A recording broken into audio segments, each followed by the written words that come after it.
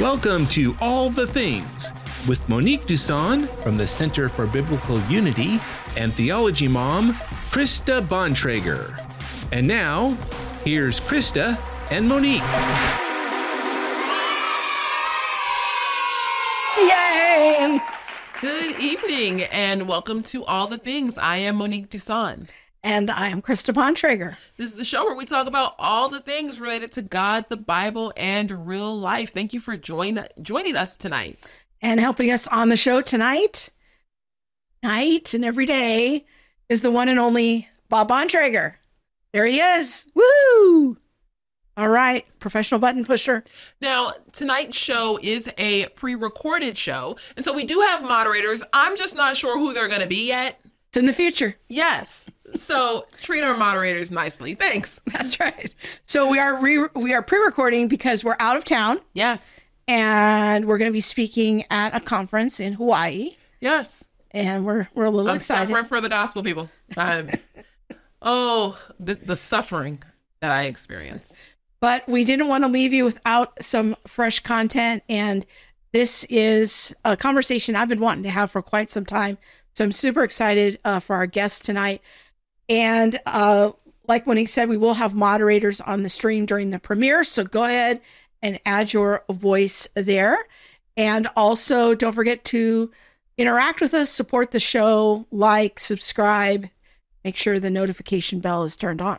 Yes. In addition to that, our show tonight is brought to you by Impact 360, Birmingham Theological Seminary, the Center for Biblical Unity, Theology Mom Podcast, and Family 210 Clothing. Woohoo! Yes. All right. So tonight's topic, we're going to jump right in. No, we got to do the what's happening. Because there's a very obvious thing happening here. We cannot jump into the topic yet. This is my life, people. Every day. It's so different. What? You came back from Tennessee and I hardly recognize you. Well, no. Okay. So I came back from Tennessee and I was totally new hairdo. No, when I came back from Tennessee, I was looking rough. People, it was rough. I relaxed. I rode a lot in Tennessee, but y'all, I came back. My hair was a mess. And so I went and I got it done again. Yes. Now see. It looks really nice. Thank you. Everybody vote in the chat. What you think of Monique's new hairstyle? Do you like the long?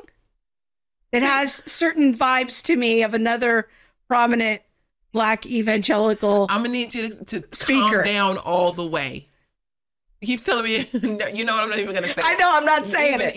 Either way, people. Let's see who says it in the chat. Either way, yes. Because you know what? I can switch it up. It'll be like this for a month, and then it's gonna be something else. I know, but I really like it. Thanks. I think she did a good selection. You had a little help picking it out. I like it. Yes. Because you almost have like the CFBU colors in there and everything. It's so cool. God bless your spirit. God bless I touched your hair. Oops. I forgot. Yeah. Okay. Here we are. Okay. Now, can we start? All right. We can start. You got the book done, right? Girl. We're close. Yes. Right. Yes. I got so much done. Yeah. But I am glad to be back. And we are going to start officially right now. Okay. So for the last almost year, I feel like you've been wanting to talk about AI, which is artificial intelligence. I know nothing about AI or artificial intelligence. When I say I am representing the normal, just the average Joe, I am that person. All right. And so I'm going to sit and learn a lot too as we have this conversation. I'm really excited about it. Well, a couple of weeks ago, I thought it was so interesting. Elon Musk, the now owner of Twitter and Tesla, and I don't know, all his companies. He's got a lot of money and a lot of inventions. This is a tweet from March 29th. It says, breaking, a petition is circulating to pause all major AI developments, such as no more ChatGPT upgrades and many others. So one of the signers is Elon Musk, Steve Wozniak, who was one of the co-creators of the Macintosh computer, Stability, I have no idea what that is, Stability AI CEO, and thousands of other tech leaders. Here's the breakdown. So this caught my attention because I have been concerned for a while about artificial intelligence and some of the things I see happening.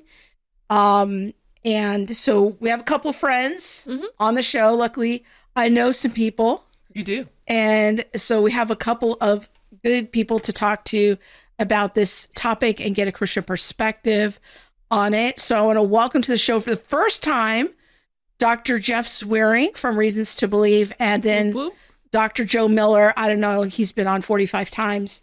He's also on our Academic Advisory Council. So welcome, gentlemen. Thanks. Good to be here. Time to be here, Monique and Krista. Looking forward to it. Yeah, it's great to have both of you here. So, Jeff, you might be a little newer for most of our viewers. So maybe you could give us kind of your 2-minute introduction of who you are and how you became interested in researching the issue of artificial intelligence.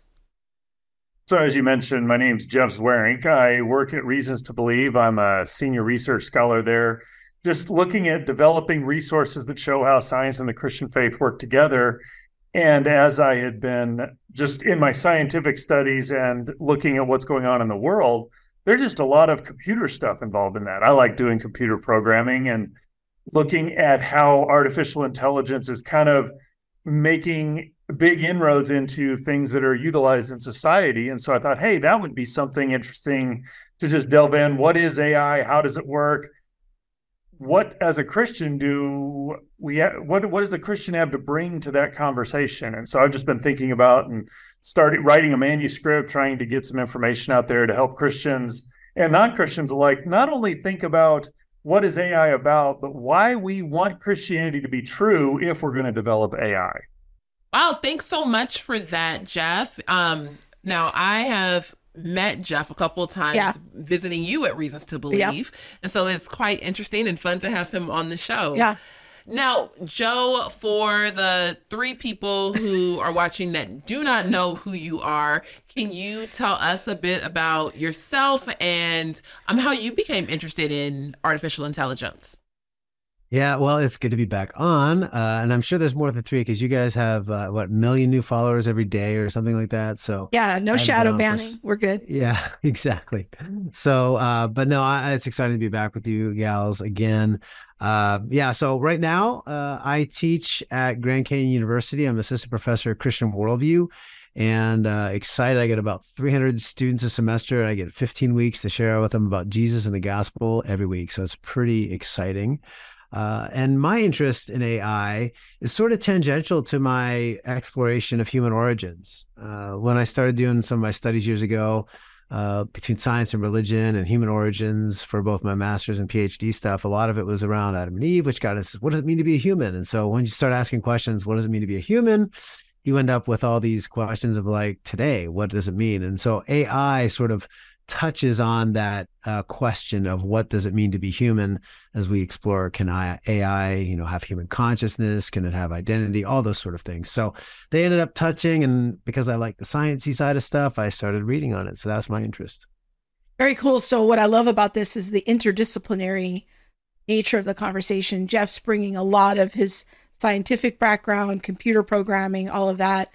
Joe's bringing, his background in ethics, philosophy, theology. So I think this is going to be a great conversation. Where they all merge. Yeah. Yeah. It'd be great. Now, for the regular people like me, remember, I represent the regular folk. Can you guys help me understand exactly what is artificial intelligence or AI? Where would I see it in real life? Like, what would qualify something as an AI technology?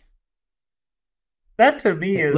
Hey Jeff, let me jump in. I'm going to give you a quick definition first because mine's probably not as great as yours. So I'm going to start weak, and then the bar will be set low, and you can go higher for everybody. So I'll look only worse if I go after you. So let me give you this quote. This isn't my definition, but I'm going to give it to you because I like this definition. I'll tell you why in a second. AI, or artificial intelligence, refers to the simulation of human intelligence in machines that are programmed to perform tasks that typically require human-like cognitive abilities, such as learning, problem solving, perception, and decision making. The ultimate goal of AI is to create intelligent machines that can perform complex tasks autonomously without human intervention and potentially even surpass human intelligence in some areas. Thus says ChatGPT. So I got that definition from ChatGPT. You got a definition for artificial intelligence from artificial intelligence. Yes. Okay. That'd be fun. All right, that's good. That's pretty cool. I actually like that. I struggle because when you ask for a definition of artificial intelligence, I think we need to have a definition of what intelligence is. But in my mind, there are kind of two categories that are relevant to think about. And when I think of artificial intelligence, my immediate thought is R2D2, Ultron, Hal, Johnny Five, Centennial Man. These are these sentient beings that, if you will, that they're robots, they're androids, they're something that are not biological organisms that somehow develop a consciousness, a sentience. They can learn, they can interact with other people, they grow, they mature. That would be the kind of the historical definition of artificial intelligence, where it's basically you've got this other being that we've somehow manufactured that's not biologically tied. But there's this other kind of more practical definition that is relevant to what we're using today, which is a computer system that is able to adapt and update itself. And, a lot of people like to use the term learn, and I don't use that term because that's a very human way of thinking about it. But where a computer system that can, in an environment, make a decision, get input of whether the decision was good or bad, and then update itself so that the next time it's in a similar environment, it might make a different decision. So it's not just this, whatever comes in dictates the exact same thing out. It can kind of mature, if you will, in its response, or at least update its response to be more relevant to the current situation. And we've got examples of that kind of AI that exist in so many different arenas that we interact with. So again, normal person question here. Are you talking about like a Roomba vacuum cleaner, or like when I get in my car and it's set on person one, so then I sit down and it knows to seat for me and adjusts for me, and then Krista gets in and it adjusts for her? Or are you talking about like when I look at my iPhone and it unlocks? Or you said the R2D2 from Star Wars. So like an actual robot. Like, are we headed toward like robot town? Help me out. I think there's a lot of people who want that. The reality of it is the car that adjusts to your settings, that's just a program. It gets in, it detects that, and it adjusts to the settings. What I'm talking about that would classify as AI was where maybe like you're using a map or a navigation system where you say, hey, I want to go here. And it can navigate the terrain, figure out what different routes, and evaluate and say, this one's the best based on whatever its criteria. And it'll update itself if the traffic's worse or if there's a crash or things like that. So when I use Waze... I'm about to delete Waze. The devil is a whole lie. He ain't going to be knowing me like that. So if I use Waze, I'm using artificial intelligence. A level of artificial intelligence. Okay. Probably the biggest place where you interact with it, though, is actually in your social media, because the whole backbone of social media is, how do I learn what this person's about? And then I can give them the content that they want to hear. And the better profile it can build, the more it can provide content that you're going to want to engage with. So there's a lot of AI behind the social media that we do. That's probably the most prevalent example that most people interact with. So this is why when I click on Instagram and I watch an ad for face cream. You are not watching ads for face cream. You do not even have to lie. She is watching corgi videos. Everybody want to know what she see on Instagram? It's only corgi video, face cream. Please. And then I go on Facebook and it's those same corgis. It's those same face cream ads. It knows. And then I'm over on Google and it says, hey, do you want to know about this face cream? Would that be AI? Is that what you're talking about? Those are the sorts of things that play out in doing that. So it is learning, hey, Krista is interested in this. So the next time it comes around, let's show Krista this. Maybe she'll engage with this more. You can look at corgi videos. I spent a lot of time looking at Kansas City Chiefs playoff pictures because I like football more than corgis, if you will. But yeah, that's what the AI is doing. It's learning quote unquote learning or updating itself based on your choices so that it can provide you something new in the future that hopefully engages you. Now, I do have another question. Joe, you mentioned GPT or GPT chat. Oh, GPT. What is that? Yeah. So ChatGPT is this whole new. It's been around. It's basically a way of when you type in a question or ask Siri or Google, hey Google, do this, whatever, and it'll give you a response. It'll give you a reaction, right? And that would be AI too, right? When you ask, hey Siri, play this song, or hey Google, what's the best place to eat around here or something? That's AI. Exactly. Okay. Yeah. So ChatGPT is sort of a text form right now of that. We can go in and type in questions and it'll give you answers.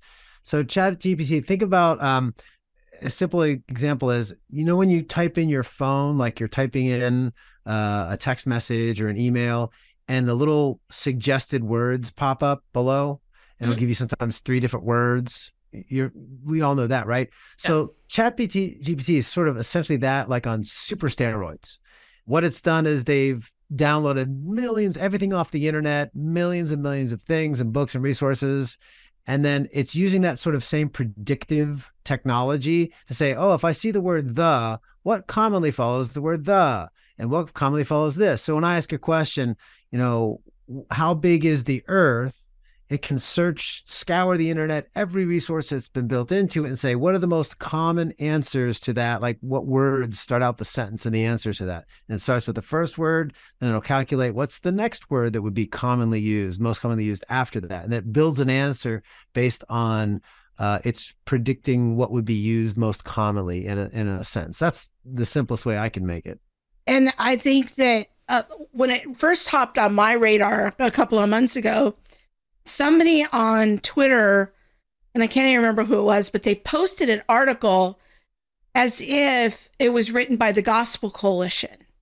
And ChatGPT was able to scour the language of the Gospel Coalition website and assemble an article on a particular topic as if it was a real Gospel Coalition article. And when I read the article, I was like, this does sound exactly like the Gospel Coalition, because the Gospel Coalition writes in a certain kind of tone, certain kind of a way, and it analyzed a particular current event as if it was Gospel Coalition. And I'm like, this is kind of freaky, because it really did sound like it was written by them. And then that started my mind on possibilities of what could follow from that. So I could have a whole paper written for maybe a New Testament Pauline literature class or comparative religions? Is this what you're telling me? You can just blink once, and then if it's a yes, blink twice if it's not, because I don't know if my teacher's watching. And so I'm not trying to give nobody no thoughts. But Well, I guess that's one of my questions to you, Joe, in thinking about education. Does this cause you any concerns? Do you think that you're going to change anything in how you interact with students?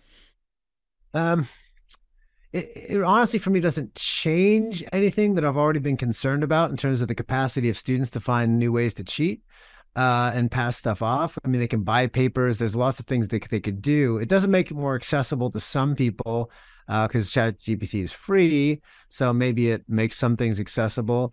Let me say this. I think there are some valuable things to it. I don't have a real problem. Like, for example, I wrote a blog post a few weeks ago, and I pasted my post into ChatGPT and said, ChatGPT, give me 5 tweets that summarize this in different ways, including hashtags. It generated in about 2 seconds a bunch of 5 different tweets with hashtags, and that became my social media marketing stuff. And it saved me a lot of effort of doing that, and did a really good job. So yeah, there are some things it does pretty good. And so I do have things that I would be concerned about, but it also has some failures too. in terms of what it can say. It doesn't understand, because it does with common answers, it doesn't give the uncommon answers. So what it made me realize is that when I'm doing assignments and I'm thinking through work, there's a thing in education called Bloom's taxonomy, which basically it's like lower order levels of learning versus higher level orders of learning. And so, for example, remembering something like a verse, memorizing a Bible verse, right? That would be the lowest level of learning. Memorizing an equation or something like that. But then it goes to like understanding, applying, analyzing, evaluating, and then ultimately creating. So as you get higher on the learning expectations, those are things AI has less capacity to do well. It really, when you start to quiz, I've typed in, like, I've done dozens, maybe 100 or so tests with different things. And when you start to do analyze, compare, contrast type of questions, it usually messes up somewhere because it's dealing with popular answers. But especially the Christian field, there's things and subtleties of theology and nuance that really it doesn't do a good job cheating on, because it gives not very specific answers to maybe what my question is. So as a teacher, my goal is, how can I ask questions and make assignments that tend towards those higher levels of Bloom taxonomy, like analyzing, evaluating, creating. So I try to make my assignments fit in those things, and then it's easier to spot when they might try to use an AI. So basically, you're the professor out here who's blocking all of us from cheating. Or, I mean, not even cheating, I'm sorry, wrong word, but from, taking some of the easier routes when we already have so much on our plate. Thank you. Yeah, exactly. You're welcome. Well, I tell you what, Monique, here's the thing. I'm also not okay, I teach undergrad. I'm not generally, and I teach students across a wide spectrum of educational backgrounds. So I don't teach only theology students, so I have a lot of students. Some don't write, some are in engineering classes. I was an engineer, so I can pick on engineers. Maybe they don't write so well, or, so I are one of them, so it's all right. Mm-hmm. So there are students that don't. So if I actually had a student that used ChatGPT, I would probably figure it out pretty quickly, because it's probably written too well. So I'd probably figure it out pretty quickly because it was actually good writing. So that would be my first tip off. That actually happened to me when I was a professor in the mid 2000s. I had a couple students I caught cheating, and it was like, because the writing was kind of rough in the introduction, and then all of a sudden it sounded like a graduate student. Yeah. And so all I did was, like, I copied and pasted a couple sentences into Google, and I found immediately what they had copied from, and busted them for cheating. Like, you don't want to cheat on your gospel paper. That's not gonna. You guys had Google back then? It was in 2007. Yes. Oh, sorry. My bad. My bad. Jeff, okay. Two real quick things, though. Just to say, there's a couple areas of where you could modify assignments, but also a concern with that too in the education space. So my concern would be more not just students potentially cheating, which is a thing that I think that can be worked around. My actually bigger concern is the use of, like, say, predictive analytics to determine a student's academic future, what will make this student successful, right? So it's like, remember those tests you took in high school? Oh, you should be in this career or that career, and those sort of things. If we relied on AI for those sort of things based on the metrics of what's normative, this student, Jeff Zweerink will never be good at math and science or something like that.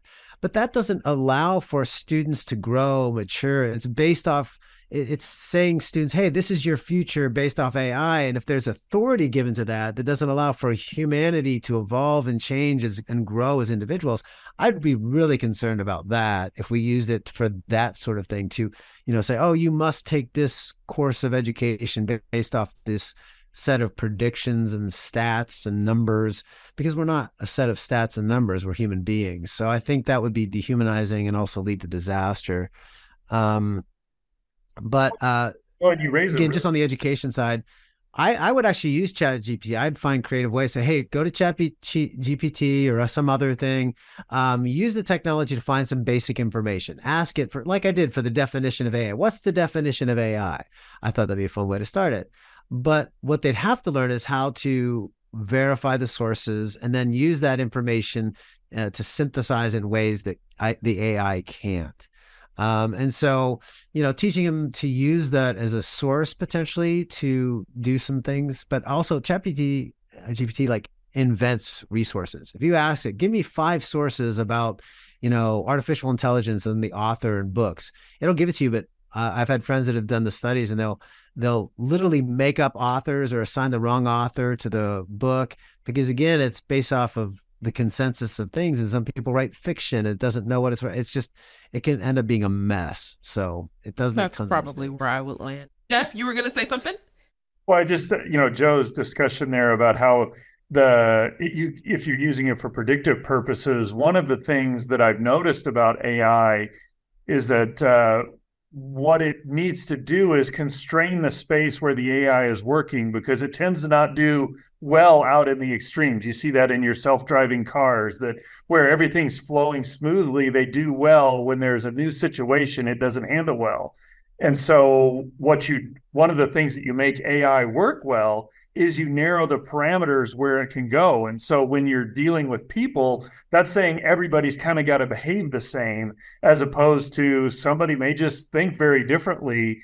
And if AI is the mechanism by which we're evaluating, or the only mechanism, we're going to exclude the value, or that's not the right way to say that. We're going to make it seem like certain people are less valuable because what they are or who they are, their personality, doesn't fit in with that. And so we end up dehumanizing people and elevating the AI, if you will. And I think that's a big concern with AI. Yeah, I want to talk more about those concerns in a couple minutes, but maybe Jeff, you can comment a little bit on what you're seeing and the research you've done on emerging AI. Like, what do you see as kind of the future? Where is it going? What are some things you see on the horizon? Well, as Joe mentioned, and as the ChatGPT definition of AI, that there are these areas that seem to be the domain of human intelligence, where we can write creatively, we can make songs, we can do art, we can write computer programs.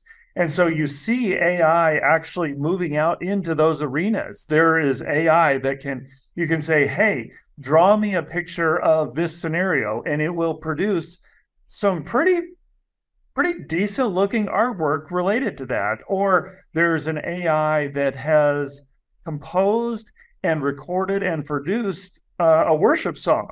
Now, I thought it was kind of an odd worship song, and I think it's more of a statement on how ordinary or how cookie cutter a lot of worship songs are in the Christian community.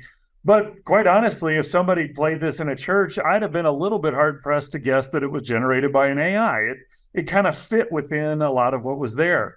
Computers can write, or AIs can write computer code, which is, again, one of those things that seems to be kind of in the human domain. ChatGPT is in the ability to write.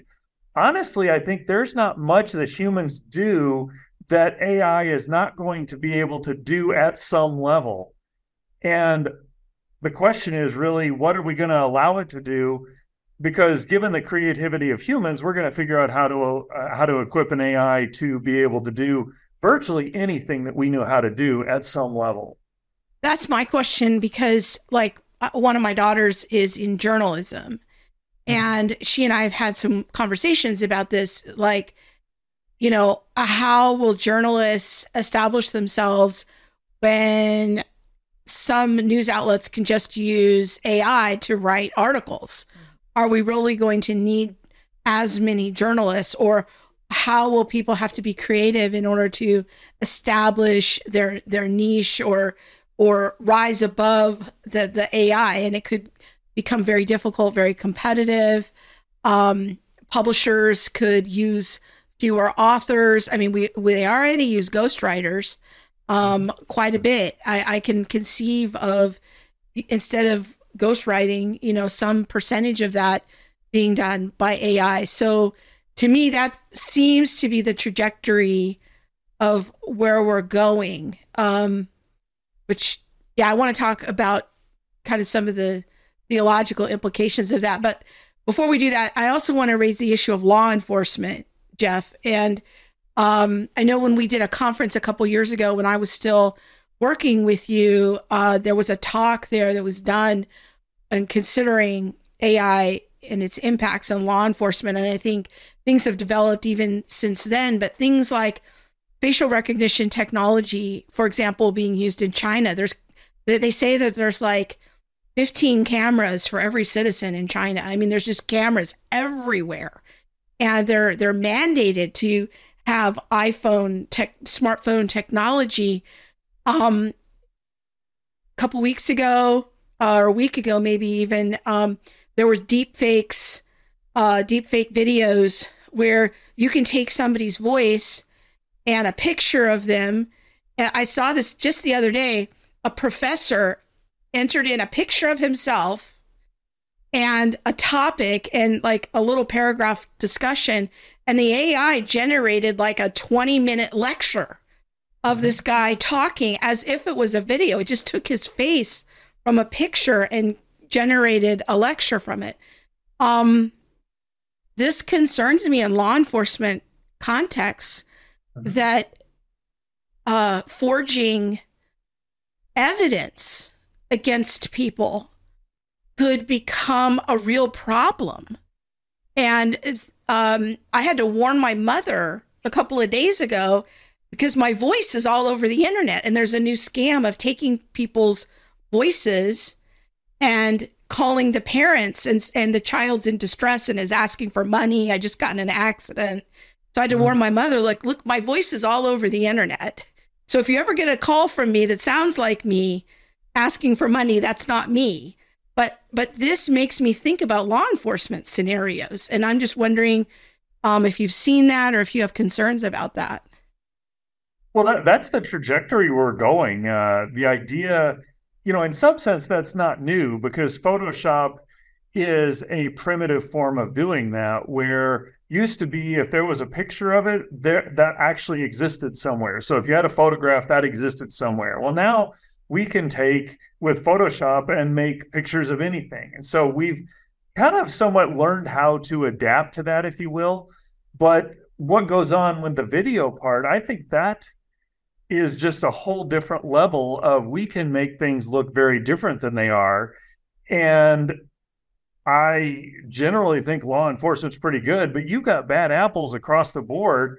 I know various law enforcement people I've talked to said, just with the laws out there, you could probably arrest anybody or pull anybody over in a car at any point in time, and they're doing something wrong. And so in this scenario now, where if we use AI without a human back there behind it, checking it and being the one who makes the ultimate call, we are going to have a lot of things where people are going to get hurt because we haven't thought carefully about the technology. And your discussion about facial recognition is just a great example of that. I mean, it's great that a criminal who's doing awful things can no longer hide in a crowd, but that means you can no longer hide in a crowd. And if your voice is different than the narrative that people want out there, you now have no place to hide, just because the facial recognition software is that good that's out there, and it's only going to get better.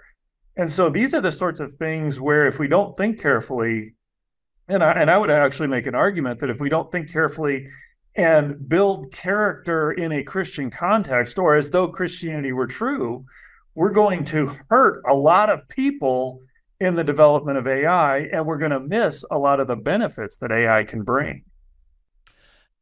This conversation has really given me the Jetsons vibe, like with Rosie the robot. And like thinking about, the potential or the possibility for robots to really take over, and not take over in like the most extreme sense, but to fill the gaps where humans work. Either in like fast food industries or lower level jobs. Yeah, maybe some lower level jobs. But as Christians, we believe in the dignity of work.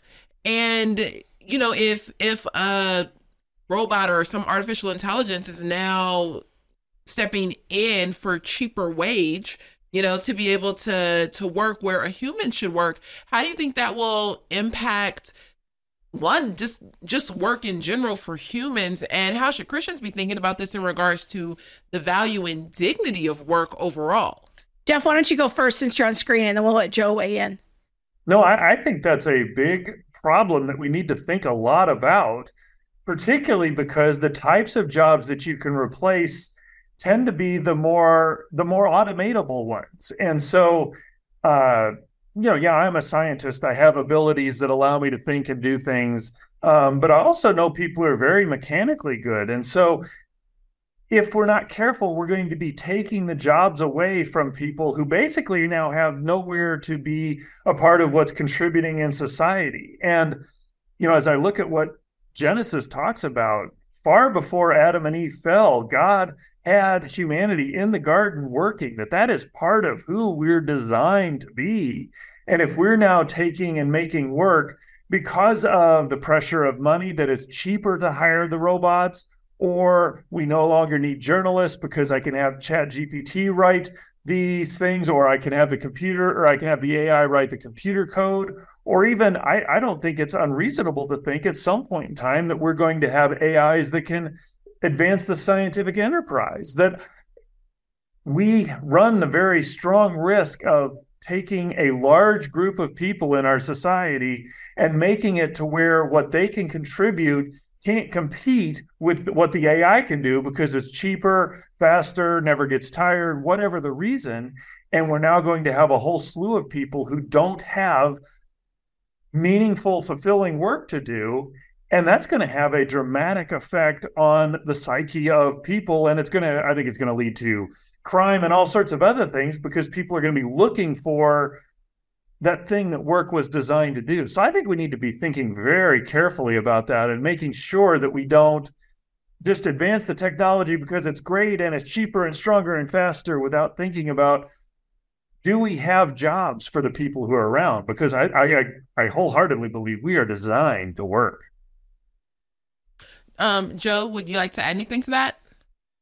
Yeah, I would just say that I guess my concern is there's kind of like maybe two sides to that concern. I don't think it's just necessarily like when we think lower level jobs or whatever. No, I've seen some people say that they've used AI to develop new genetic coding sequences and develop new molecules for stuff. And so some pretty advanced things are done. So it can be used for a lot of that processing. But calculators, in a sense, people said those things about calculators. I'm not saying that there's we need to equivocate on all technology has been, people have been afraid of it and it turns out to be okay. I do think that this is a different kind of something that we should be aware of.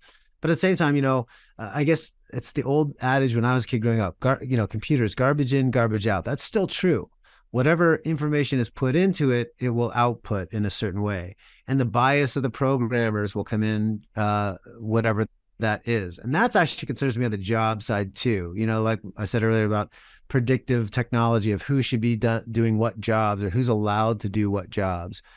Jobs that are replaced that require human consideration, such as I know that right now that AI is used to predict, like when medical supplies or food is distributed across the globe for needs, well, it'll say, okay, distribute so much to Africa or put this much to India or whatever. So if you're using AI for that, well, what are the biases of the programmers? There's certain people, think about your when you have a medical procedure and they say, oh, well, the analytics say that you're too old to get this procedure. The money's, you're not worth that procedure. So my concern about replacing jobs is more that the humanity is lost in the job itself. I mean, at least that's one side of the concerns, that the human decision-making process factors in things that those systems won't be able to factor in, or will be programmed with certain biases against certain human beings or certain groups of human beings that we can't compensate for. And people not knowing that the bias is built in will assume, oh, well, that's just AI. It must be doing the right, morally good thing, right? We assume that because it's remove the emotion and the emotional element, somehow pure reason has led to the right moral end. It's Spock or the Vulcan, sort of thing. Without emotions, we'll get to the right solution. So that's my concern in that whole side, is when we give up those jobs, we assume it's making a moral decision.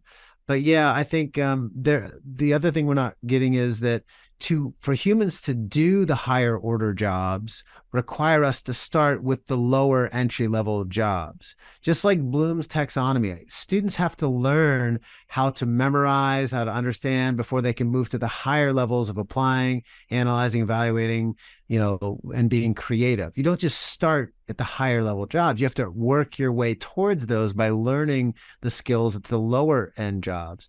And it reminds me of that movie Wall-E, the little robot thing, and those people are flying off to inhabit a new planet because we destroyed this one. And they're in these, ships that are all controlled by the robots, and they're all fat and in the little things floating around, and they can't even get out of their chairs because they've never moved, right? They can't even press a button because they don't know how. It's just like, the stuff they can't do because they've been so dulled in their capacities by the AI.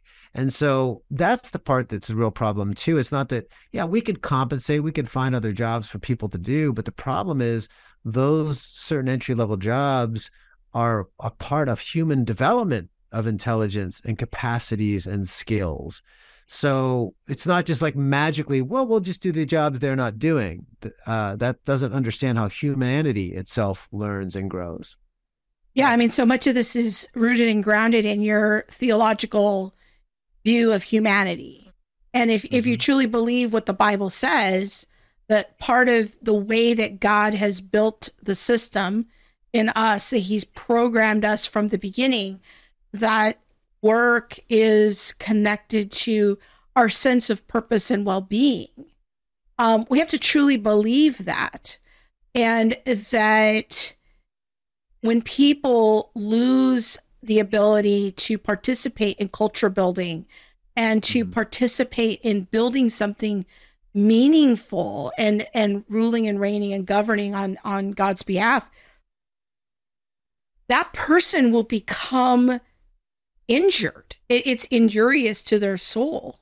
And that, we're already experiencing unprecedented levels of depression and anxiety, particularly since COVID, when so many people were locked down. Our anthropology, our theology of humanity tells us this is what a human person is. This is what it's designed to do. But if our technology gets to a point where, we're not able to participate according to God's design, we could run into real psychological problems with humanity. So this is something, not to completely scare us about, but that we need to be thinking about in how we're developing the technology. And Jeff, maybe you can comment on this of, any technology, has, I shouldn't say any, but many technologies have the potential for good or for evil, depending on the intent of the human heart that utilizes that technology or develops that technology. And so that's all the more important that Christians are involved in this conversation, wouldn't you say? No, that's absolutely right. And, we tend to have this idea that we can ask, is this good technology or bad technology? And quite honestly, give me any technology and I can find a good use for it or a bad use for it. We don't ask whether a hammer is good or bad. I can go tear down my neighbor's stuff with a hammer, or I can use it to build something that I couldn't if I just had my hands, if you will. And so every technology, and AI is in that class as a technology. The question is, who are we going to be as a people as we use it? Joe listed some of the ways that the biases show up. And even if you were to have a program that didn't have biases built in, all of it is trained on data, and the data is just going to have the inherent biases of the people who generated the data. People have biases. And so one of the things that I'm concerned about in there, and I think we need to be very careful how we do, is do we allow the technology to make decisions, or do we make sure we're using the technology and driving decisions? Because there are going to be lots of pressures to use it in the medical field. It can detect tumors better than many doctors can.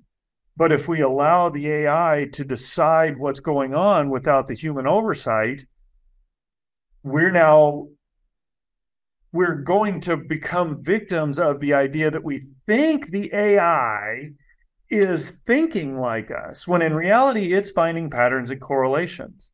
And so we need to be making sure that as humans, we're using the AI as a tool, not allowing the tool to form who we become as people. And just as you mentioned, if we don't think that people are valuable, if we don't think that work is valuable, if we don't think that relationships are valuable, more likely than not, the AI is going to diminish the value of people. It's going to diminish the value of work, and it's going to diminish the value of our relationships. And that's going to be pretty catastrophic. So I think it's very important. We're thinking, how are we being formed as people so that we can use this technology well? So interesting, because what I hear you saying in that is making sure that we keep the first things first, looking at a first ordered way of doing life, and, you know, not putting a machine before a person, not allowing mechanics to dictate our morality, and, you know, keeping the human level of the decision making is critical. It is. Yeah. It is, because for us as believers, there is a way in which our morality is ordered, in which our thinking is ordered. There's a very distinct way in which we do life that machinery, you know, doesn't offer us, one. But then two, I would even say, and this is probably just my own skeptical nature, but, you know, even thinking about the people who are creating the machinery, the people who are doing the data and the inputting and all of that, like, what is their worldview? How are they viewing the human person? Yeah. And all of that. Because all of that's going to potentially come through in the programming. Yeah. Which kind of leads me to a question for both of you. And Jeff, you can go first since you're on screen, but do you see any boundaries of like, hey, you know, we should be really careful about, you know, certain issues, certain lines, you know, we don't want to be crossing these boundaries, that you think Christians particularly need to take a strong stand? If you were having like kind of a pastoral perspective, I guess, in talking to regular people about their lives, are there any areas of AI that you think don't participate in it like this? Don't go down this path? Yeah, as I've thought about that, I've like, you know, I don't see any like, oh, this is out of bounds, or, you know, doing this AI is out of bounds and this AI is in bounds. It's much more, you know, just in the nature of the conversation that we've had here. Do we value work? If this AI is devaluing work, let's pull back and make sure we're doing that well. If this AI is leading to diminished relationships, so that you're relating more to a computer than you are to people, or valuing the AI more than you value people, let's be looking for that and make sure that we don't do that. If we're using AI to make decisions and abdicating our role as decision makers because we are moral agents, the technology isn't. If we're advocating decisions to the AI, those are the sorts of things to look out for. And what my encouragement is to people, especially Christians, is it is really important that we understand our theology well, because very often there are so many different ways this manifests itself that if we have to continually think through every time something comes up, we're going to either be always reacting or just paralyzed. Whereas if we become people who just see what God is doing, who see where God is active, we're going to see where the AI comes in and offers a counterfeit to what God has designed. And so be so familiar with who God is and how he values people and how he values work and how he values creation and how he values our relationship with him, that when we see things that diminish that, we'll recognize it right away. And that gives us the way to go think more deeply about it so that we can figure out how to articulate it well. That's really good. Very helpful. Joe, I'd love to hear whatever thoughts you have on that. Yeah, I think what Jeff said earlier is really helpful to think about intrinsic versus instrumental value of things. You know, a shovel has no intrinsic value. It's just all instrumental. How do I use it? If I use it to dig a hole, that's great. If I use it to hit somebody in the head, that's bad. but the shovel has no inherent value of its own. It's how it's used. And AI is really like that. It's not intrinsically evil. It's not intrinsically good. It just is. It's a thing. It's a tool created by humans with our minds and our imagination to help us in certain ways. And it can help or it can harm. So that's just true of anything any human has ever made. So I don't think that there is, like I say, this is off bounds, so to speak. It's more of how is it being used is the factor. And one of the ways I'd say for people to evaluate that is I think, let me put it this way. I think being human is a beautifully inconvenient thing, right? There is not much easy about life with other people. As a pastor years ago, I used to say, my church should be perfect if it wasn't for all these people, right? Problem is, if all the people left, it would still be imperfect because I would be there, So life is inconvenient. It's hard. I see it right now with a lot of my students. We're right now starting to get the COVID. The students who had their last couple of years of high school were COVID lockdowns, right? So they experienced a lot of social isolation, as you mentioned earlier, Krista. They experienced a lot of, do the work on your time and your way. And if somebody got the little sniffles, nobody really cared about whether that was a legit excuse or not. Just everything was bend over backwards to accommodate the odd circumstances that we were living through this pandemic. And so now I see students in the classroom who they haven't socialized properly. They don't know how to interact in the classroom space with other students, with me as a professor.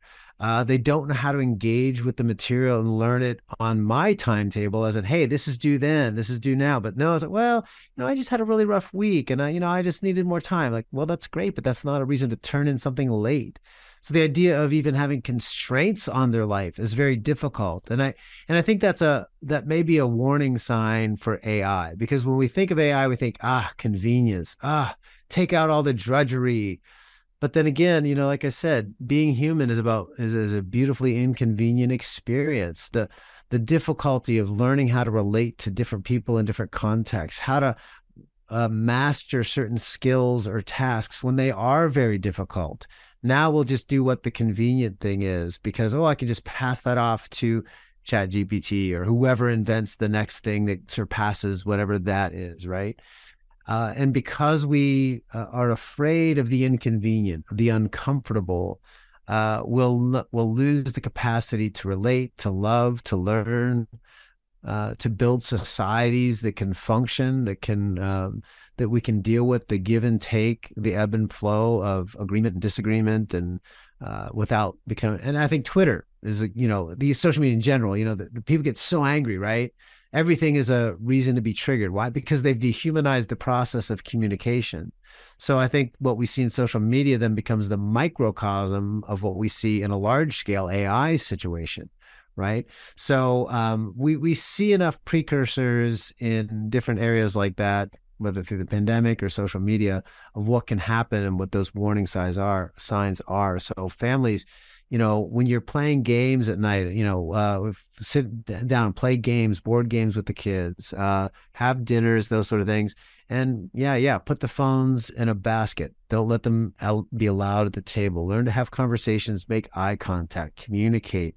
Let there be a space for the technology, but don't let the technology infringe on the other spaces where humanness and humanity matter most. Wow, that is so good. Such a good reminder for all of us. And gentlemen, thank you so much for being with us. Please tell us how we can stay in contact with you. Joe, why don't you go first since you're already on the screen? Finally, I get to go first. Always Jeff. Everyone, so all the stuff I do, it's a variety of places, love it, but it's all sort of coalesced in one place at morethancake.org. morethancake.org. All my social media, my involvements with this lovely Center for Biblical Unity, with RTB. I've got some involvements with them. I work at Grand Canyon University and some of the educational videos that I produce there that people might like on Worldview. So all that is through morethancake.org. Awesome. Thank you. Good. And Jeff, why don't you tell people how they can stay connected to you and reasons to believe? So the best way to stay connected with me is at Reasons to Believe. Reasons.org is the website. Lots of articles, lots of stuff to connect with there. You can also follow me on social media. It's RTB_J Zweerink. That's J and then my last name. Those are probably the two best ways to connect up with me. Excellent. Thank you guys so much for being here. This has been fun. I've been wanting to do this for a long time, and I think you've given people some great things to think about. Thank you so much. Yes, thank you very much. Oh, thanks for the invitation. It's been a lot of Bless fun. you all. All right, we'll see you guys soon. Take care. Wow. So you got your good AI video. You got I know. Your AI episode. Oh, we finally did it. Yes. All right. We're going to go to hear from our friends at Birmingham Theological Seminary and Impact 360. We'll be right back in 2 minutes with some final thoughts. My time with BTS has been a time of theological excellence, but it's also been a time of learning practical personal ministry. The things that I learned here at BTS, I have implemented them into my ministry. I was not necessarily planning on getting a seminary degree. I just would choose Birmingham Theological Seminary classes that I was the most interested in, that I thought could help me develop the most. But I ended up getting my MDiv from BTS, and there's so much that I've learned. I'm really, really indebted to BTS because without it, I don't think I could have gotten this far. I initially started it because I had been called to a church, had no theological education, but knew I needed it. So between having my first child, doing my first job, and having my first church, BTS came in and just sort of helped me to understand what it meant to be a qualified minister and to be a studied minister that could rightfully divide the word of truth. It's time to prepare. Let's get ready for the journey ahead. Life doesn't give us a redo. We don't get to run it back. Along the way, we will face obstacles and challenges, but we are carrying light into the dark places. Our paths and our destinations are different, but our beginning is the same. We must prepare. This is why Impact 360 Institute exists. Get ready to grow, to stand firm, to be who God created you to be, to lead with courage, truth, and love. This experience will transform your life. Be challenged to grow your faith. Learn how to think, not what to think. Build community with those seeking to live like Jesus. Establish spiritual rhythms, discover how to be and make disciples. And put your faith into action.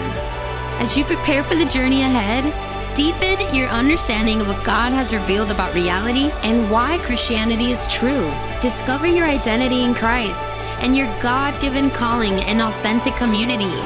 Cultivate a servant's heart and live a life of spirit-empowered kingdom influence.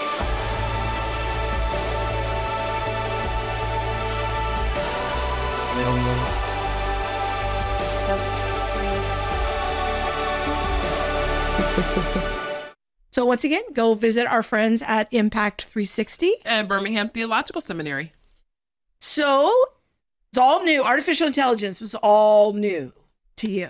Yeah, I mean, I'd heard like the words artificial intelligence, but really what it is, what like stands out on the horizon and things like that, it really hasn't been much of an interest to me. I think the China thing with all the like facial recognition and cameras, and I think that's something that's on my radar, but and quite alarming. But so did you learn anything from this? Was it helpful? Made you think about some things? Rosie the Robot vibes. Oh, yes. That's what you got out of this. And I'm glad that my Roomba isn't, artificial intelligence because I need something to vacuum. Well, it was interesting to me. And I think that one of the things that I was thinking of at the very end as Jeff was talking is how important it is for Christians to stay involved in this discussion in the public square. Like if people have a young person who's interested in these sorts of things, or any young person for that matter, part of our training and discipleship as parents is teaching them how to interact with technology, how to think about it in a biblical way, not simply to just retreat from culture, but if we want to have a voice in how the technology is developed and used, then Christians need to be involved in that. And that's going to take us as Christian parents, when we see those talents in our kids, to make sure they have that deep theological foundation to build on as they go into their workplace. So I agree with that. I think, one of the things that I was thinking about was I recently took my nephews to McDonald's, and I don't eat McDonald's. And so I hadn't been in a McDonald's probably in 5 years since I've been home. I had not stepped inside of one. And there was only one person working at their McDonald's. Everything was automated at this particular McDonald's. I don't know if it's a pilot program or what it is, but you plug in, you like push in your order, and then the machines in the back do the things, and they flip the burgers and they fry the nuggets and all this. And then like there's somebody back there to do the oversight. There may have been 2 people, but it wasn't more than 2 for sure. And like you pay with your credit card. There's no like, hey, welcome to McDonald's, may I take your order? It's all just on the machine. And then someone actually walks your little bag to the counter with your number, and your number flashes on the screen, and then you pick it up and you leave. And I was so surprised.